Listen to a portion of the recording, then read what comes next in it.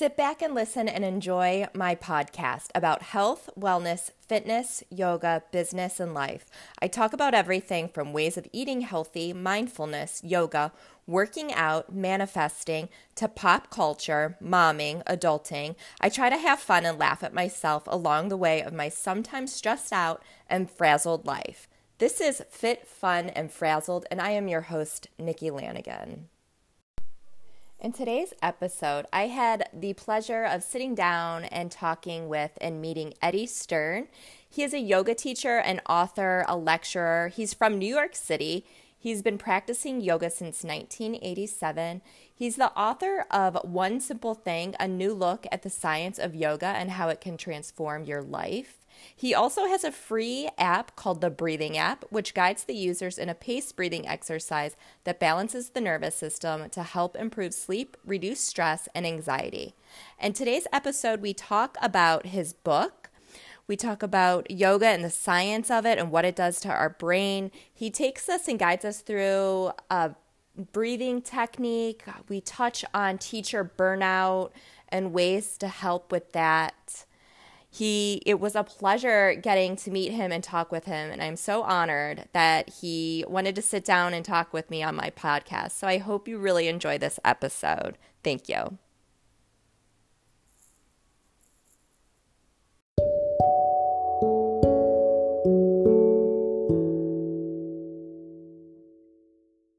Now I hear you. You hear me? Okay. Sorry about that. I have no idea what happened. Well, how are you? I'm good. How are you? I'm doing well. Thank you so much for coming on and joining us today. No problem. The first time I heard of you, I was listening to the Goop podcast, and you talked about your book, One Simple Thing, A New Look at the Science of Yoga and How It Can Transform Your Life. I'm a yoga instructor, but I struggle with meditation, and reading this and doing the breathing exercises has really helped me. So yeah, I've done some research on you. So I know, let's start off and tell the listeners, you're from Brooklyn, New York, and you were on the rock scene. No, I'm from New York City, Manhattan. New York State, okay. No, I'm from Manhattan. Manhattan? Okay. Yeah. And you were in the rock scene? I was in the punk rock scene in the 1980s. Oh, how did you get into yoga then and find yoga? I simply met someone who was practicing, and it sounded like a really good way to live, so I thought I would try it. I wasn't particularly healthy, so it was a big turnaround for me. It was great. Yeah. And then so you went to India to practice yoga in India? Yes, in 1988. Okay.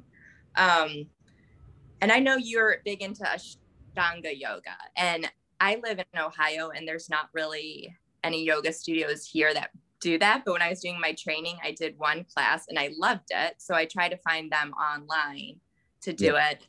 But is that where you did in India? You found Ashtanga yoga, or you knew that before? No, I didn't know it before. I started with a type of yoga called Shivananda yoga. And then after a few years of Shivananda yoga, then I found Ashtanga yoga around 1991, 1992. So I had a few years of other practices beforehand. Okay.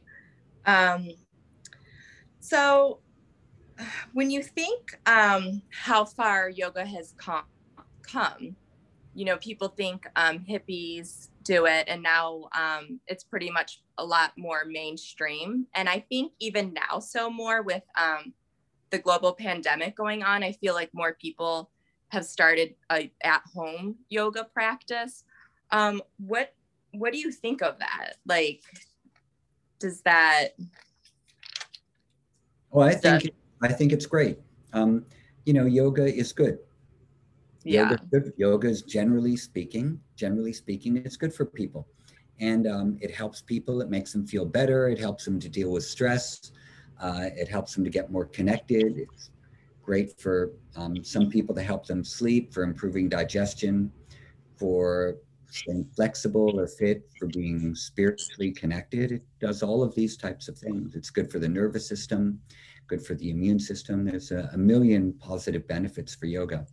I think it's good that more people are doing it. And I think that especially during the lockdowns of the pandemic, it's an excellent way for people to occupy themselves because you keep fine tuning your body, your mind, your nervous system while you're in the midst of a challenging situation. That's important to have a tool like that. So Yeah. the fact that there's so much yoga online is wonderful because it really gives people a way to access it if otherwise they might not be able to. Mm-hmm.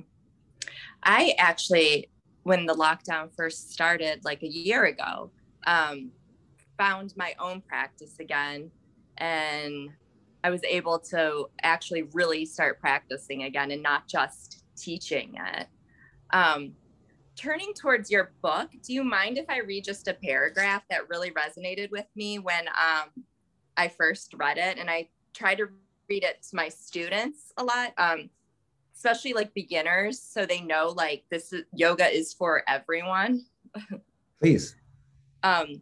Why was it that a person with back pain, another with hypertension, another with poor digestion, others searching for meaning in their lives could all walk into the same yoga class, do the same basic thing, and walk out not only feeling better, but feeling like what was troubling them or the condition that they had was improving?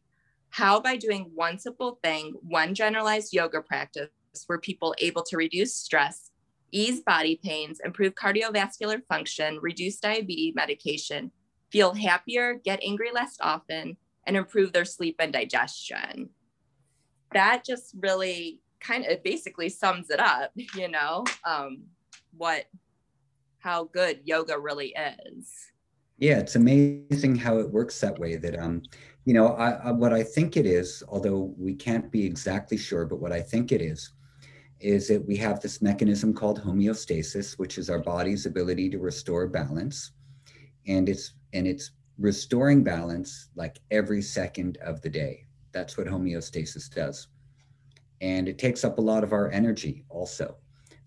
Body temperature, blood pH, maintaining respiratory rates, heart rate, blood pressure. There's so many things that homeostasis is monitoring. And when we are out of balance, homeostasis has a harder time bringing us back into balance unless we support it. But if we continually do things to disrupt this innate ability, then things are going to be more difficult. So take for the example, digestion. Our body has an innate ability to digest food, and for us to eat, for it to nourish, and then to eliminate. And for most people, as long as you eat well and you do a little of exercise and you're generally healthy, like these functions will happen normally. Now you can take a person who these functions happen normally for, and then maybe at a certain point they start eating really unhealthy food. Instead of eating food which is easily digestible, they start eating a lot of junk food or a lot of fried food or whatever it might be. And all of a sudden, digestion's not working so well, and elimination is not working so well. And then other things start to happen, like the body might start to gain weight or collect fat in the organs, or all sorts of things can begin to happen.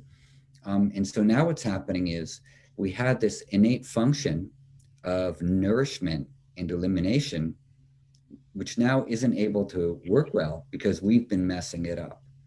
So then we have to stop messing it up so it works well again. So what happens with yoga, and this is to reference the paragraph you just read, was that our body will help us, come back to a balanced point if we support it. And so if we do something like yoga and we give ourselves some time to rest and like relaxation positions at the end of classes, etc., at that moment, we're supporting this internal function. And now the internal function is going to know what needs to be fixed because it has space, it has support, and it's going to say, oh, your blood pressure is high, we're just going to bring it back down a little. Or your digestive power is low, so we're just going to put a little bit of energy there. or your back muscles were tight but now they're released, so you're going to feel blood circulation again. um, you had a lot of tension, so you had a headache, but now the tension is gone, so we can restore blood flow wherever. So that's basically what happens. Like, the body knows what to do if we support it. If we don't support the body, then things are going to go wrong. We're going to suffer, we're going to get sick, we're going to have problems, and a lot of the times it's our fault. Not all the time, but Right. really generally speaking, a lot of the time it's like our fault because we haven't been taking care of ourselves. So the yogis suggested just a few simple things to do that we can all adapt into our lives. They said, you should do some exercise like yoga postures. You should do some conscious breathing practices like pranayama. You should do a little bit of meditation to, connect inwardly to quiet space in yourself. You should eat clean and healthy food, whatever you can digest. You should get enough sleep every night, and have a sleeping schedule, like a sleeping rhythm that you follow along with. And you should also spend time with people who support you living a healthy, happy, emotionally balanced lifestyle. Just do like some of those things, not obsessively, just do them. And you find that you feel better. Your life flows better. You're more connected to meaning and purpose within your own life for the things that you need to do. You can feel more effective or more creative, or more open to sharing your feelings, whatever it might be. But we need to Yeah. support that. We need to take active steps to support it, or it doesn't happen spontaneously. Hmm. In your book, you talk about the polyvagal theory and the vagus nerve. Can you touch on that a bit? Sure. The polyvagal theory is a theory that was proposed by Dr. Stephen Porges. And what he basically was saying was that the vagus nerve has this hierarchy to it, and it responds to the world in a very predictable manner. We have one area of our nervous system which is going to respond to the world in terms of safety, one in terms of threat, and one in terms of immobilization, where we totally freeze. The vagus nerve itself makes up 80% of our parasympathetic nervous system. And the parasympathetic nervous system is related to cellular repair, restoration, the process of digestion, and the process of rest or of sleeping. And it's also related to any kind of calming activities, any anti-inflammatory type activities of the body. So things that are like cooling and restful, things that are nourishing, are going to be related to the parasympathetic branch. And the sympathetic nervous system is going to be related to things that move us towards activity. Like an inhale, for example, the lungs expand and we get energy when we inhale. Even just saying inhale makes you want to sit up straight. Yeah, I just did. That's a movement, that's an expansion towards activity. And relaxation, you can just rest, you're in a calm, quiet zone. So our breathing patterns are a constant interplay between, expressions of these branches of our nervous system. Blinking the eyes, the peristalsis, the pulsation of our retinas. And we have all these tiny little micro patterns within us that are responding to expansion and contraction, expansion and contraction.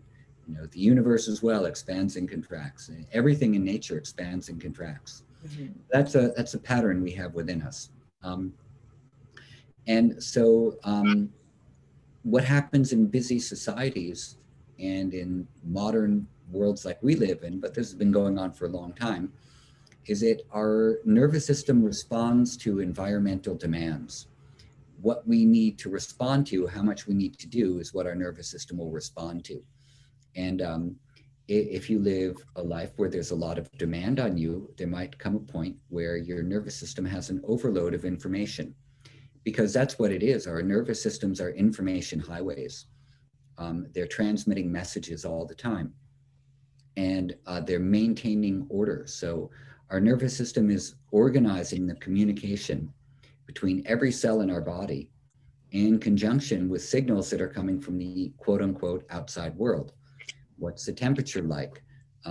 What time of day is it? Is it nighttime? Do I need to send signals through the nervous system of sleep? Is it the morning time? Is it time to send signals, through hormonal release of it's time to wake up. Is there danger? Do I need to send out signals of adrenaline to make me flee from something which could threaten my existence? So this is one of the things that the nervous system is doing in conjunction with the endocrine system. And when the load is too much, then the nervous system begins to perceive the incoming load as threatening all the time. An alert on the telephone, a text message from someone who you said the wrong thing to, an unpaid notice, whatever it might be. Your kids haven't texted you and you're waiting for them, to text you after school. Where the hell are they? And so what happens is, when the load gets too much, every single thing becomes a threatening response, and your body keeps releasing stress hormones. And even things that normally you could handle, they become difficult to handle. And so it continues to go and go and go and go. So this is basically what they call the fight or flight response. And this is the fight or flight response when it's gone a little bit out of control. It's become too much. It's called allostatic load. And so a lot of people are in this mode because life is hard.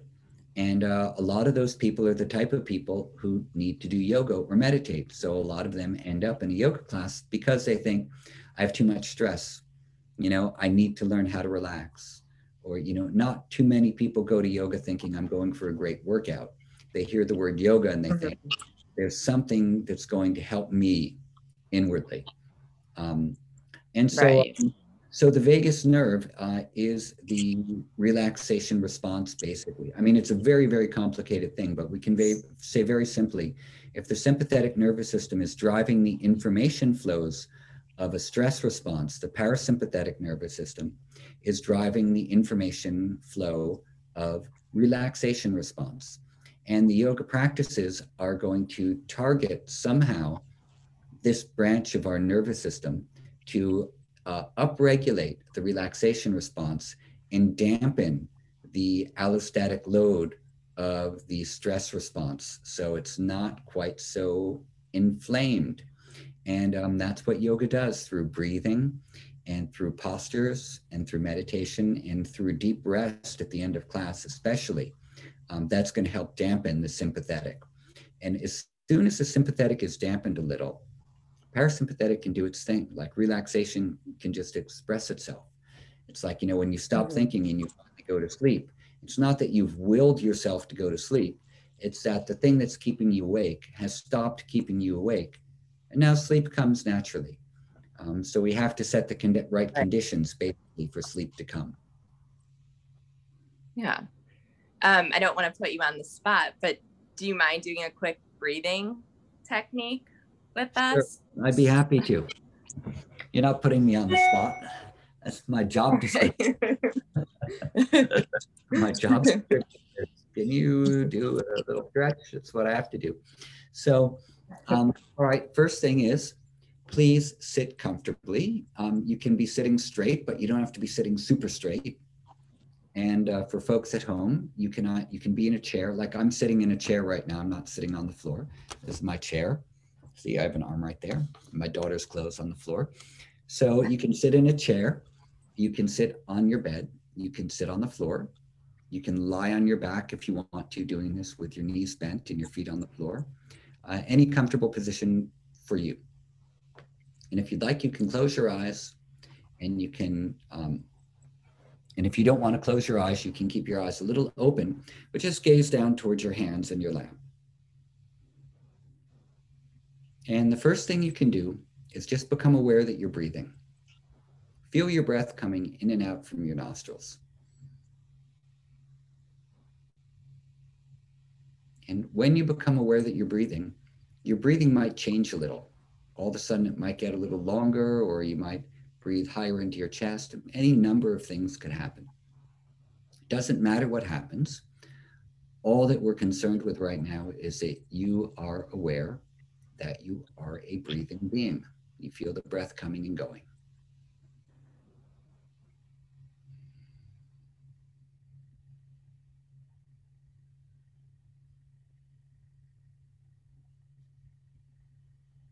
Maybe aware of the breath now without trying to change it too much.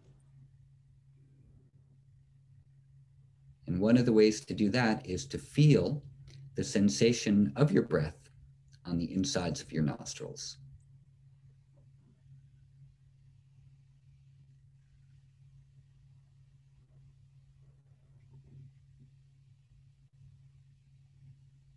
Now begin to slightly elongate your breath by about 1 second at the end of your inhale and 1 second at the end of your exhale. Very gradual elongation.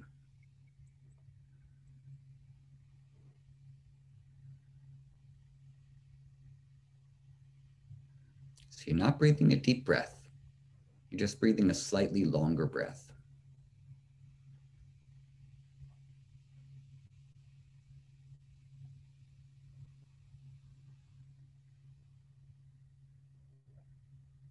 And now begin to enjoy the sensation of your incoming breath, like you would enjoy your favorite song, like you would enjoy your favorite piece of music or art, or even your favorite poem.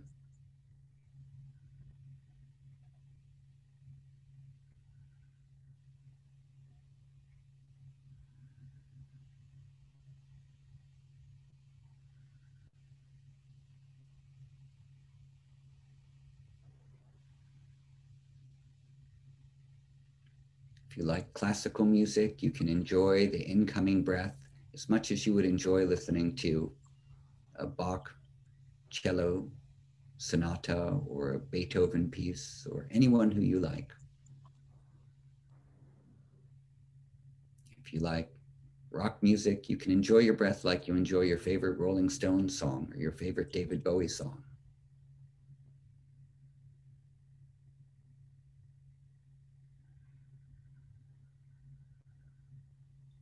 And so that way the enjoyment of the breath isn't associated with just trying to breathe deep, but it's associated with some other sensory experience.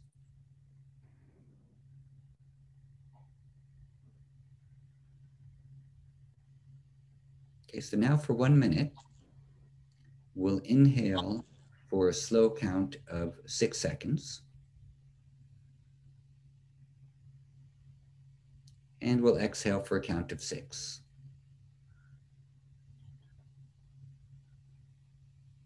We'll inhale for 6.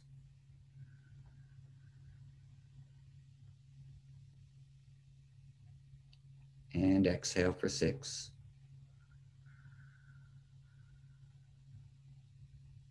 Do that 3 more times on your own.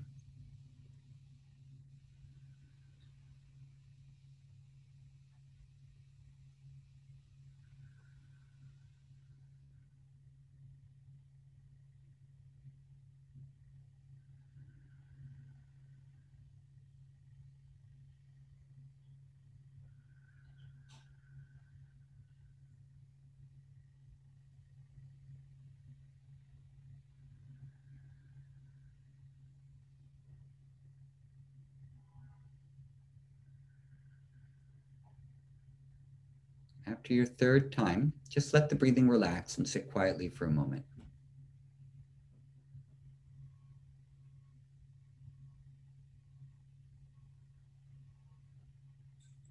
Let the breath fall into any natural pattern. See if you feel an inward settling of your mind.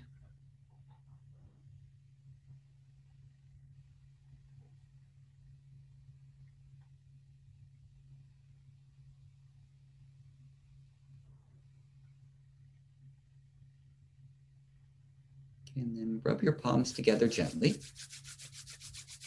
till you feel them become a little warm. And then place the hands over the face, the eyes, maybe over your throat. Rub the hands down the arms and the legs. And then keeping your gaze slightly down, you can open the eyes, looking towards your hands. And then you can look up. Thank you. I feel so much more relaxed. What do you think about teacher burnout?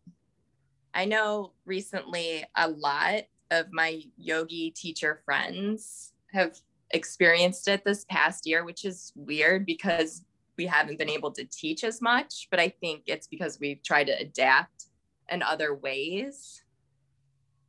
Tell me, so what do you think is happening? I think we're trying to teach too much online and not practice ourselves. Mhm.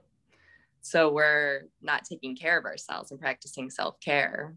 Yeah. What are the burnout um, symptoms that you're experiencing or that your friends are experiencing?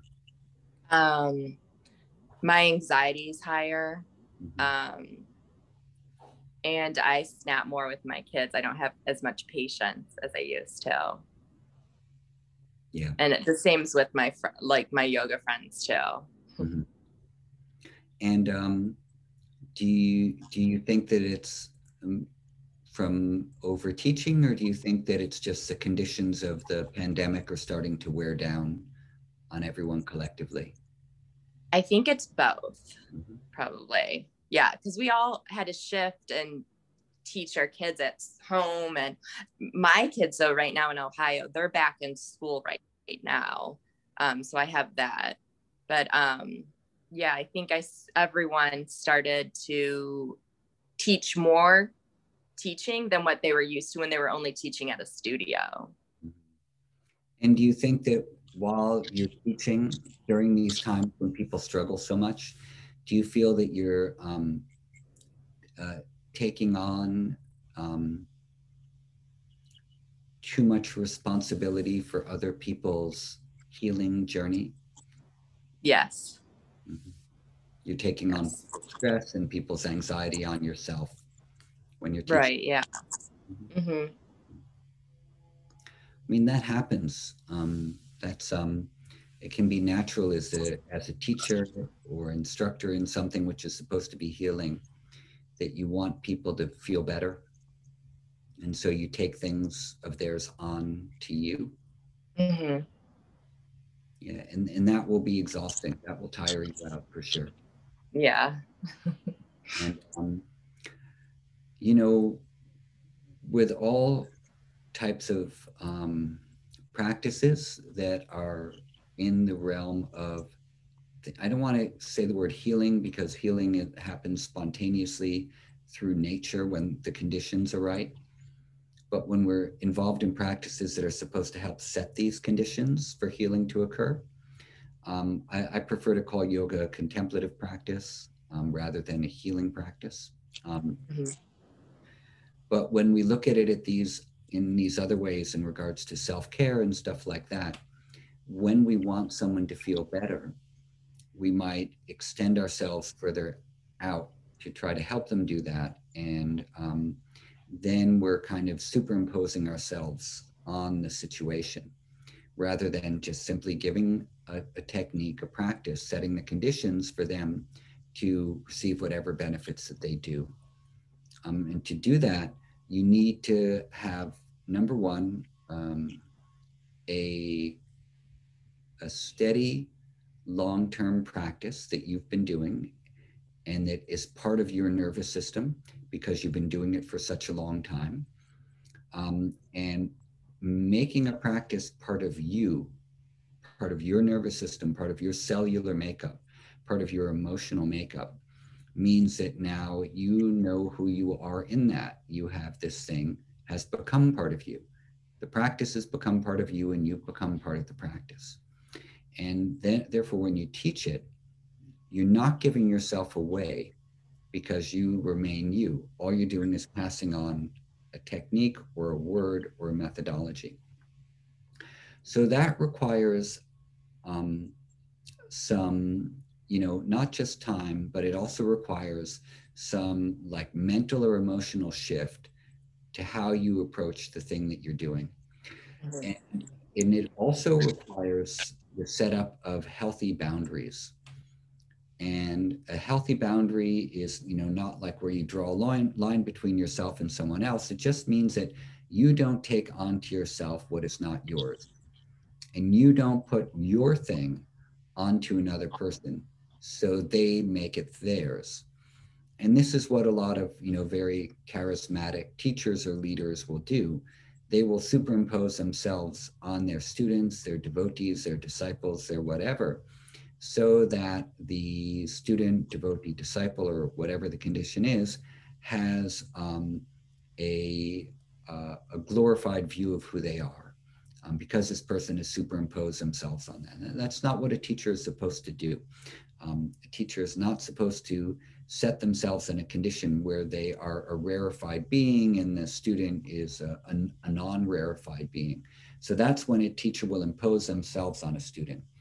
And the other way is when a teacher allows the student to impose themselves on top of them, and then the teacher and the student becomes the one who's every little thing is so important, and then we take that on and we bear the brunt of that. So it can go both ways. But what we want it to be, because all we're doing, all you and I do, is we're just like yoga instructors. That's all. We're not like spiritual leaders, we're not anything.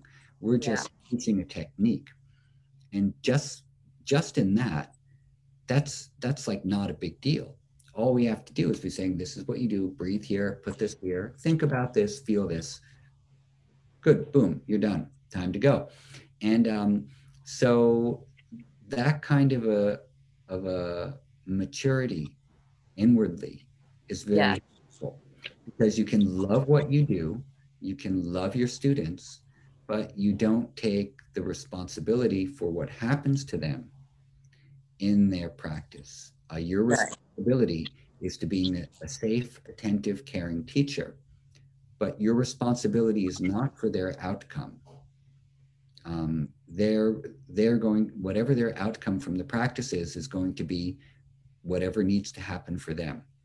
But what happens with us sometimes is, as teachers, we want their outcome to be good. Did you have a good practice? Was that a good class? Did you feel relaxed? All of these things, we want people to leave happier. But the yoga is supposed to take care of that. We're not supposed to take care of that. The yoga is. Do you see the distinction there?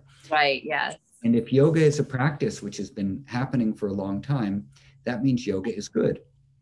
And it's been passed down through people who've been taking care of it. And it's a good thing.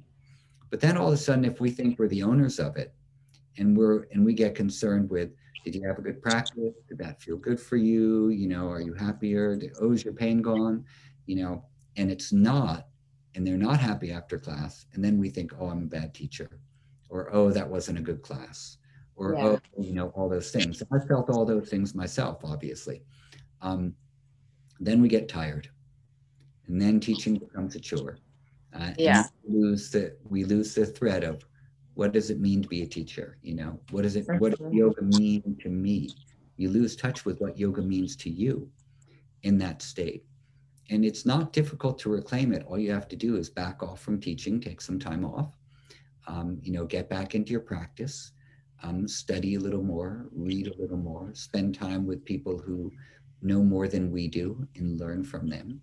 And then you reinvigorate yourself. And it doesn't take a lot as long as you're not terribly burned out, it shouldn't take long to reinvigorate yourself.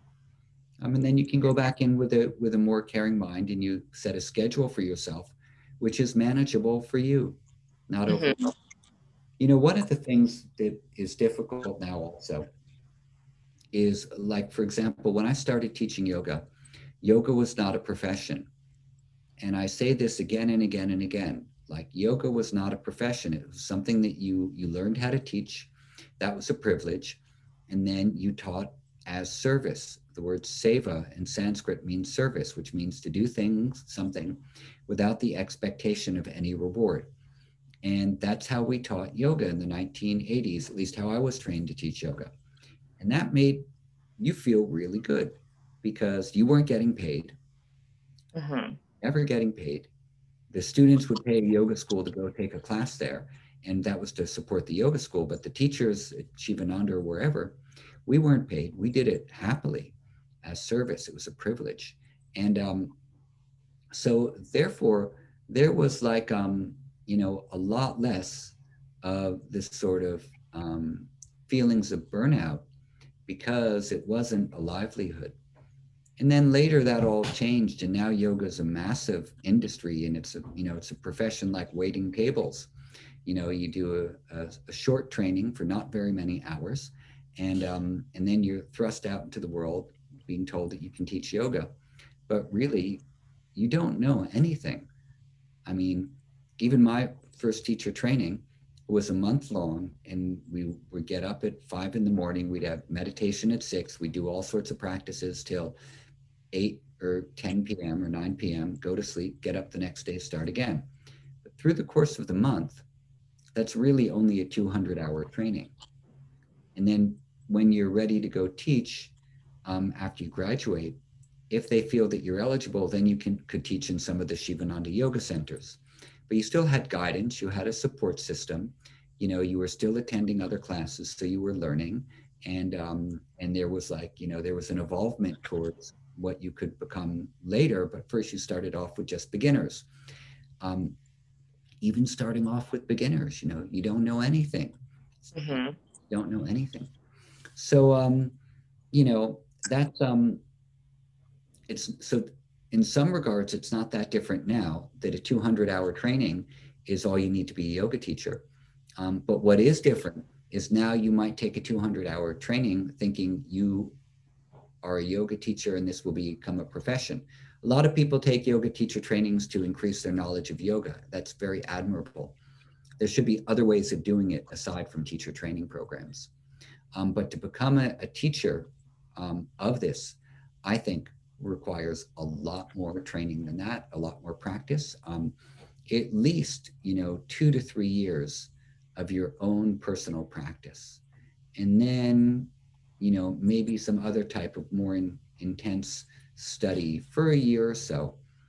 And then learning the actual techniques of teaching don't take that long. It's not that hard. Mm-hmm. Honestly, it's not that hard to teach the techniques of yoga if you know how a body fits together and where the parts should go. We can do it. But what we really need to learn is what is yoga.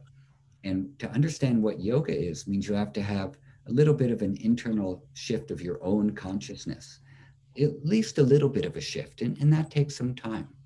One of my teachers in India, who I studied with for a long time, said it usually takes between 6 to 10 years before that shift occurs. And the reason is repetition.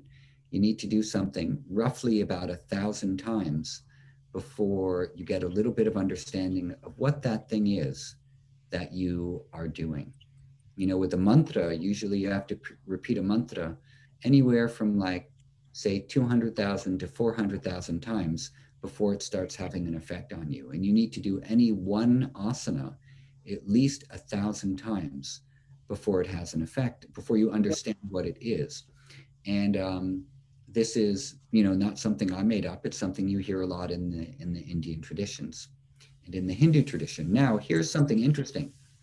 If you do one asana or the same asana 1,000 times, that means that you'll be doing it for about 3 years, because we have 365 days in a year. So 365 times 3 is going to be, a little over 1,000 days.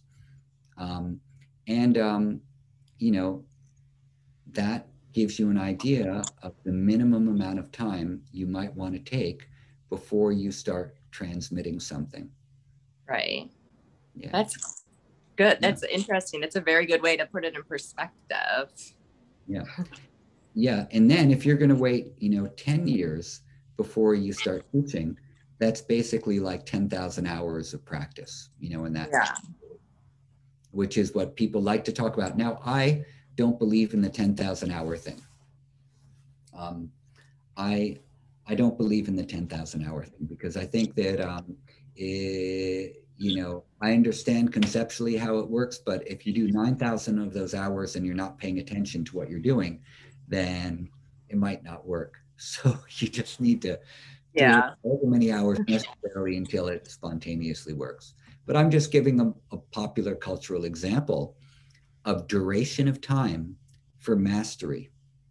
And I think yoga is a topic worthy of our respect and worthy of our humility and modesty. that it's a long-term thing.